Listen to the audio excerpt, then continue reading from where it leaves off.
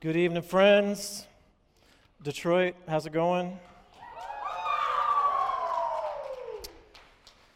3 weeks ago, when we sat in this room together, if you were here, we talked a little bit about grief. And one of the things I'd just like to draw your mind back to if you were here at that time, because we talked a little bit about how it's interesting that we come in this space tonight, and it is a mix. You guys, there's so many different experiences that sit in that room, and it's this room, and it's that way all the time. There's a mix of joy, there's a mix of pain, there's a mix of celebration and sorrow. There are some of you who are here and you are just like on full send right now for Jesus, and others that are skeptics that are kind of waiting and seeing, and you're trying to figure this whole thing out. It's a journey. Faith is a journey, and we're all in different spaces on that. And it's humbling to come in, like to sit in this seat. Because my prayer every week as I get ready to talk for you guys, like, Holy Spirit, would you preach a couple hundred different sermons in the room? Because that's my expectation. I got words that I've prepped tonight, but I think the Holy Spirit can do a unique work in you, can meet you in the space.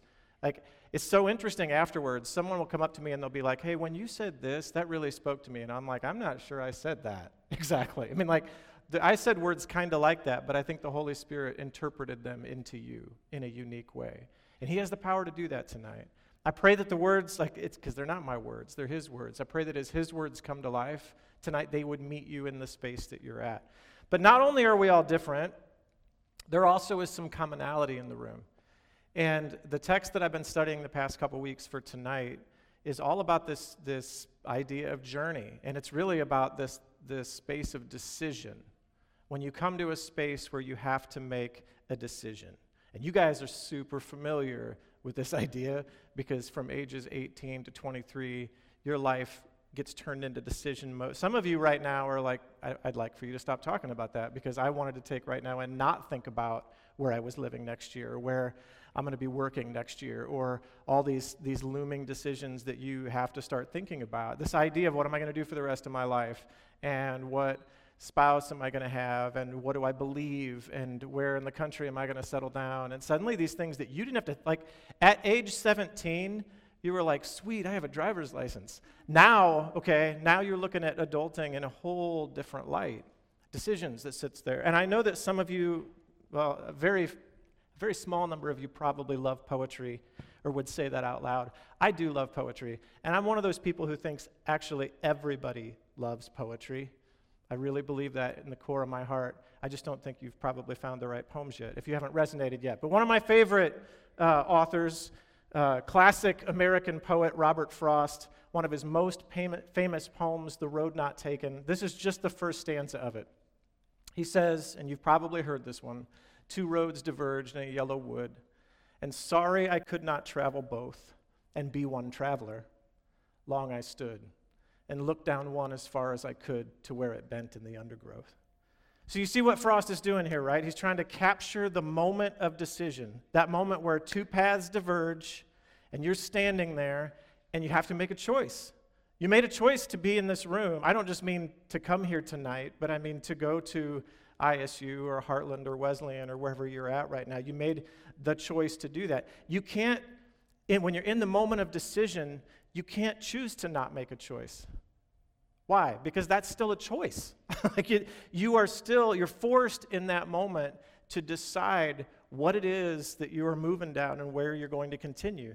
And you guys, the most important question that we have, I certainly believe in this lifetime, where we start to hit this crossroads of, is there a God? This is a big question.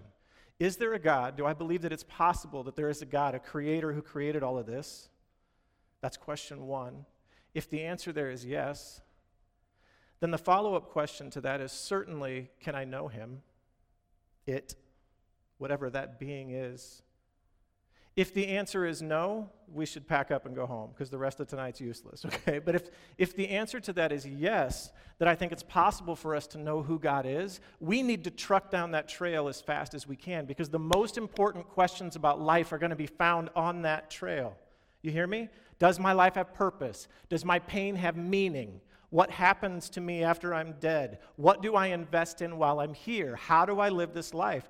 All of those answers are going to be found on that trail. What does it mean to know God?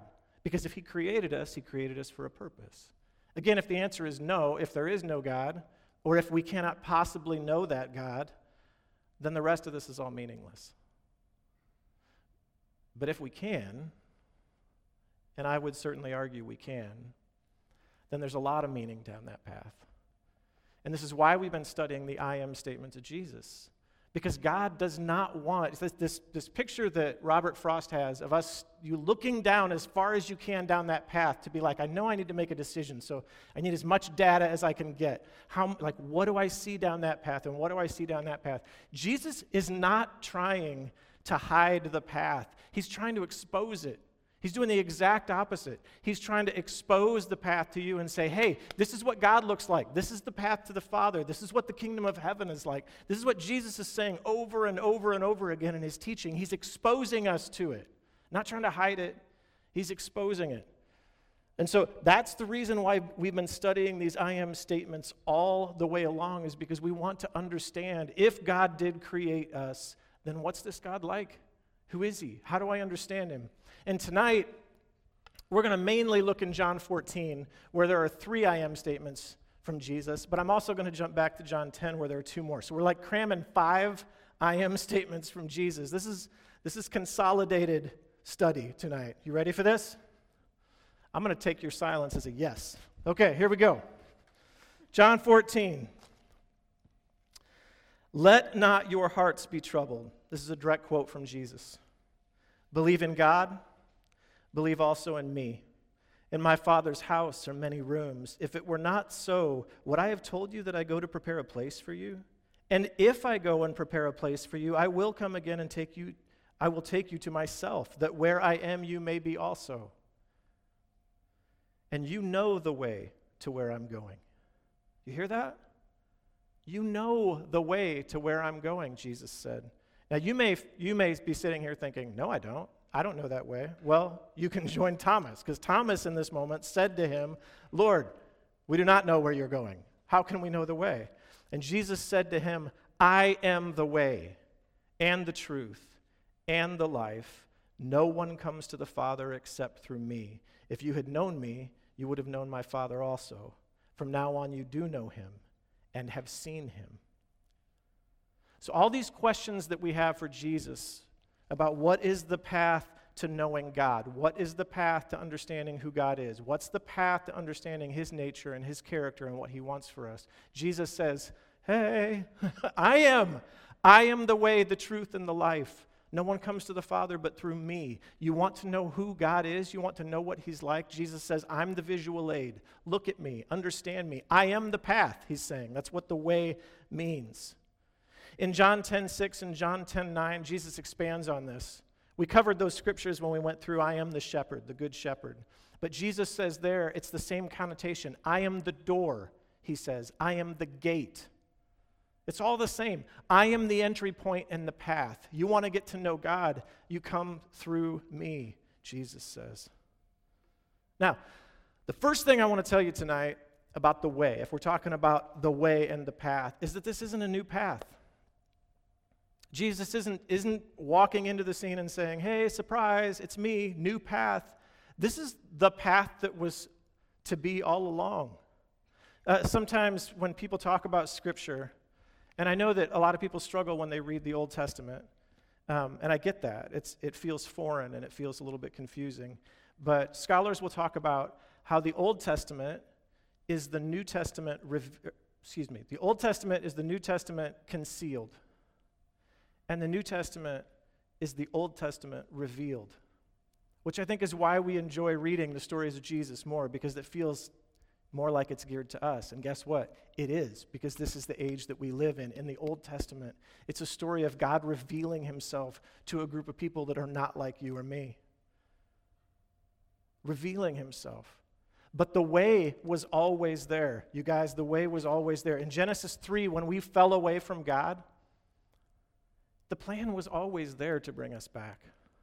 The path was always there. It didn't surprise him. When he created that tree in the garden, that picture we have in the very beginning of our story, it wasn't a surprise to him that Adam and Eve walked away. He knew that was going to be coming. Nothing can take God by surprise. And therefore, when he creates the tree, he also creates the path that brings us back to him. And what a beautiful thing to get to preach this at Christmas. You know why? Because the path has always been there. It's always been there. Look at this. I'm just going to throw all of the, I had a bunch of different scriptures. I just decided I would throw them all up on one screen for you here. But look at some of these prophecies that we have. Isaiah 53, 1 through 6, they said that Christ would be despised and rejected, crushed and broken for our sins, that his punishment would bring us peace. Hundreds of years before Jesus was on the scene. Isaiah 7:14 said that he would be born of a virgin. Isaiah 9:6 that he would come as a child and the government would be on his shoulders. Micah 5:2 goes as far as to say, where? This child's going to be found in Bethlehem, the prophet says. Hundreds of years before Jesus was born. What family line will he come from, which was really important to the Jewish people? He'd come from the line of Abraham, Genesis 12:3, of Isaac, Genesis 17:19, of Jacob, Genesis 28:14, through Judah, Genesis 49:10, and David, 2 Samuel 7:12 through 13. Why does that matter? Well, it matters, first of all, because it's all fulfilled. But second of all, that's why in Matthew 1, there's a huge genealogy listed. Matthew doesn't want you to miss that the path has been fulfilled. He gives the entire genealogy, starting from Abraham all the way down to Jesus himself, to show that even that was fulfilled. Through Abraham, Isaac, Jacob, Judah, and David, all of those things hit one after the other. Matthew says, don't miss this. The path was there from Genesis, you guys. God said it aloud. There's going to be an offspring who will be the path back to me. It's not a new path. Not even close. God knew from the moment he created us that we would walk away, that we would be broken, and that we would need redemption. So then the question that follows this text usually is, isn't this a weird exclusive claim? Jesus claiming to be the way. Because you notice it's not, he doesn't say, I am a path. I am one of many paths to the Father. Follow me towards some form of enlightenment or follow something else. Whatever, doesn't matter. Those are not Jesus' words. He says, I am the way. I am the truth. I am the life. And in our culture, we don't like the exclusivity there. Why would Jesus say that? Well, to answer that question, I have to kind of walk around it from behind, okay? So you're going to have to give me some grace on how long it takes me to get there. I want you guys to be students of your culture. I want you to think about what you watch. I want you to think about what you see. I want you to think about what you read and the messages that are coming into your life through song lyrics, through, even when you read news stories. It's not hard anymore to catch the philosophy, the philosophical vibe that sits behind what is being given to you, okay? And I'm going to tell you tonight, I am very much a student of the culture in the sense that I can't not analyze it. I watch a movie and I'm listening for the messages that they're filling in. I'm looking at what the main characters are learning because that's what they want me to be learning. And I'm like, oh, that's what they're, again, not that it all has an agenda, but the writer has their own worldview. And it slips out from time to time. And it's super interesting to see. One of the things that you'll hear all over the place, I noticed it just a couple weeks ago, I rewatched the movie Interstellar. You know that movie? I haven't seen it in years. It's a great movie. Great movie. And I was watching it, but here's the message, okay? And if you haven't seen it, sorry. I'm not really ruining it for you, but, well, sort of. Anyway, throughout this movie, all of these weird, almost supernatural things are happening. And they don't understand why these things are happening. And the characters are struggling with this idea of, is this God leading us toward whatever is supposed to be next? Because the earth is kind of coming to an end and that we're having to figure out as a planet how we're going to survive. So is it God who's helping us get to this next space? Is it aliens? Like that they're asking these questions, the characters in the movie are asking these questions. And you get to the end of the movie, and you know who it is who's been helping us all along?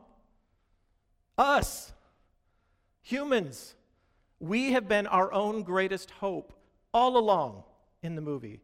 And as the movie reaches its climax and all of this, I'm like, man, this is a good movie. And man, that's a terrible message. Like that we were our greatest hope all along. And there is, in a lot of stuff that all of us are bombarded with, there is this worldview that says we've outgrown God. That's an antiquated myth. You have teachers who profess this in your classroom, that we've outgrown this. Those myth structures that we needed 100 years ago, we no longer need, and we've graduated from those. Oh, you guys, it's all over the place. But the question remains, what happens if God really does exist? What if we stack that truth up next to that? What if we haven't really graduated from that idea? What if there really are brilliant people on the planet today, and there are, who look at the world that we live in and believe that it's absolutely rational to believe that we didn't put all this here ourselves, that we don't have the ability to rescue ourselves, and that actually there's something broken in us that needs rescued?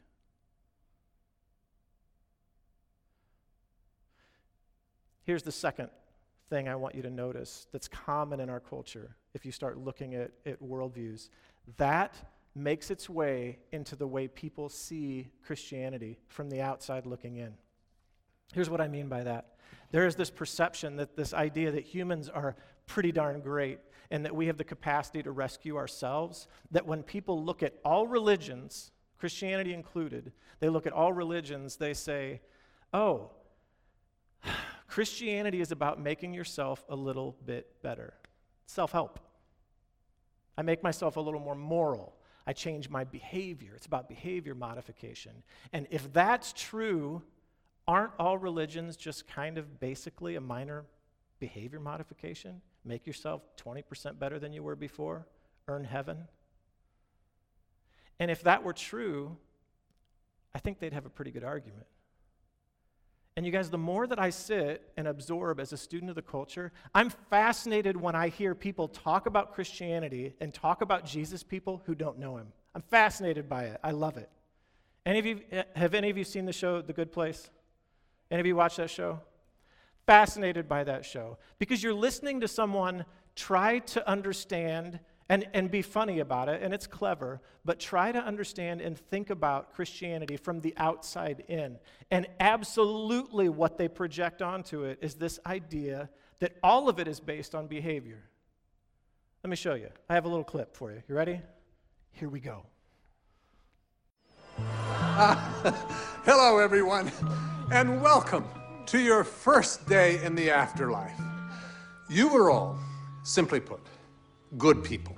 But how do we know that you were good? How are we sure? During your time on Earth, every one of your actions had a positive or a negative value, depending on how much good or bad that action put into the universe. Every sandwich you ate, every time you bought a magazine, every single thing you did had an effect that rippled out over time and ultimately created some amount of good or bad. You know how some people pull into the breakdown lane when there's traffic and they think to themselves, who cares? No one's watching. We were watching. Surprise. Anyway, when your time on Earth has ended, we calculate the total value of your life using our perfectly accurate measuring system. Only the people with the very highest scores, the true cream of the crop, get to come here, to the good place. What happens to everyone else, you ask? Don't worry about it. The point is, you are here because you lived one of the very best lives that could be lived. All right, let's talk about that. Specifically, let me get back to this screen, okay? Because whoever wrote some of these was just brilliant, right? 15.02 points for remembering your sister's birthday. Minus 40.57 points for overstating a personal connection to a tragedy that has nothing to do with you. Plus 53 points for remaining loyal to the Cleveland Browns. Minus 22.22 points for failing to disclose a camel illness when selling the camel.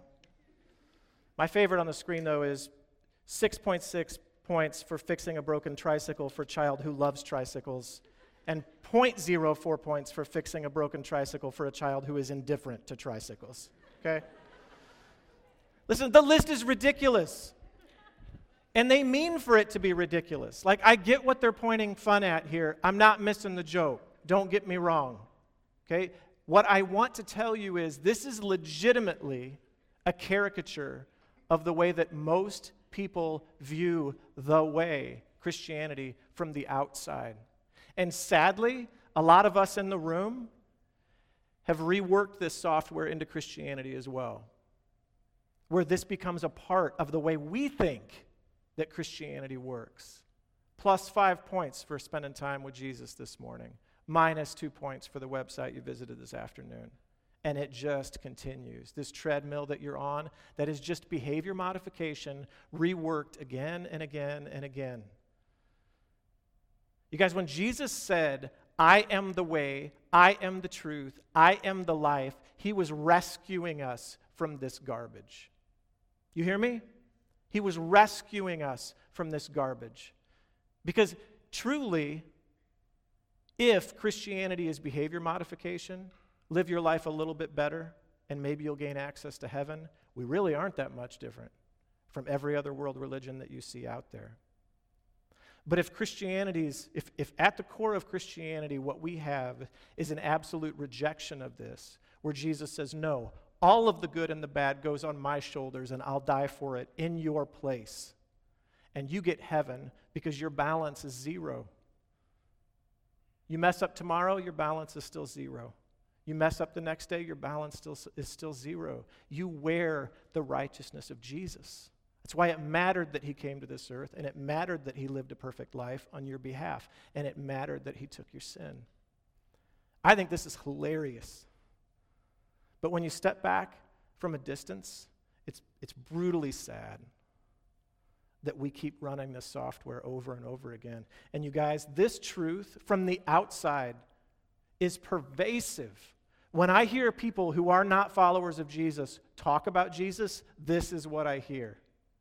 This is what I hear over and over again. Not the rescue from this garbage, but the religion that's attached. This is not what Jesus meant when he said that he was the way, my friends. He came to rescue us from it. If you don't believe me, take Paul's words for it. Paul said this, God saved you by his grace when you believed. And you can't take credit for this. It's a gift from God. Salvation is not a reward for the good things we have done, so none of us can boast about it. Clear. For God saved us and called us to live a holy life. He did this not because we deserved it, but because that was his plan from before the beginning of time, to show us his grace through Christ Jesus. You hear the language there? Paul's saying there was a path from the very beginning back to God. It was always supposed to be Christ, who was the way, the truth, the life, the gate, the door. That's who he is. For God made Christ, who never sinned, to be the offering for our sin, so that we could be made right with God through our deeds. Yeah? No. Through Christ. Through Christ. Show me your bicep for a second. Okay? Hold it up. Be proud. Okay? I need to lock this in your brain tonight, okay?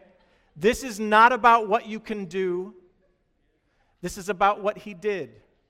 At the core of Christianity, you hear me tonight? This is not about what you can do, how much strength you've got in your arms, how much morality you can muster up, how pure of a life you can live, how little pornography you can watch. That is not what the Christian life is about. It is about what Christ did. You mix those two things up, and Christianity becomes a weird, twisted, nasty thing. He transforms us on the inside. It's not about the strength you can muster up. It's about what he did. And when somebody comes to you and is like, man, your life is transformed, you have no choice but to be humble. You're like, I just gave my life up. He's the one who's doing this. This natural humility built into our lives because all we can do is point at Christ and his rescue. Somebody is rescued off the side of the cliff, the last thing they can do is brag. You know, they're hanging onto the side of a cliff. They're about to fall off. Somebody throws them a rope. They get pulled up the side of the cliff, huffing and puffing. They land there. Nobody at that point, you put a camera in their face and they're like, how do you feel right now? Pretty good. See how well I hung onto that rope? You're not bragging. You have nothing to brag about in that moment. You were rescued. It's not about what I can do, power of my own self, my own morality, my own behavior modification. It is all about what Christ did. That's all I can point to at the end of the day. Jesus is good news, the gospel, the path that's been laid out in front of us. You guys, this is, when Jesus said he's the way, this is a new thing. This is a new way. This was completely different. To the Jews who were listening to him at the time, this was not what they had heard before. They didn't understand. They didn't expect the Messiah to look quite like this. They thought he'd be coming riding in on a white horse. They didn't expect him to go to a cross. That wasn't the expectation.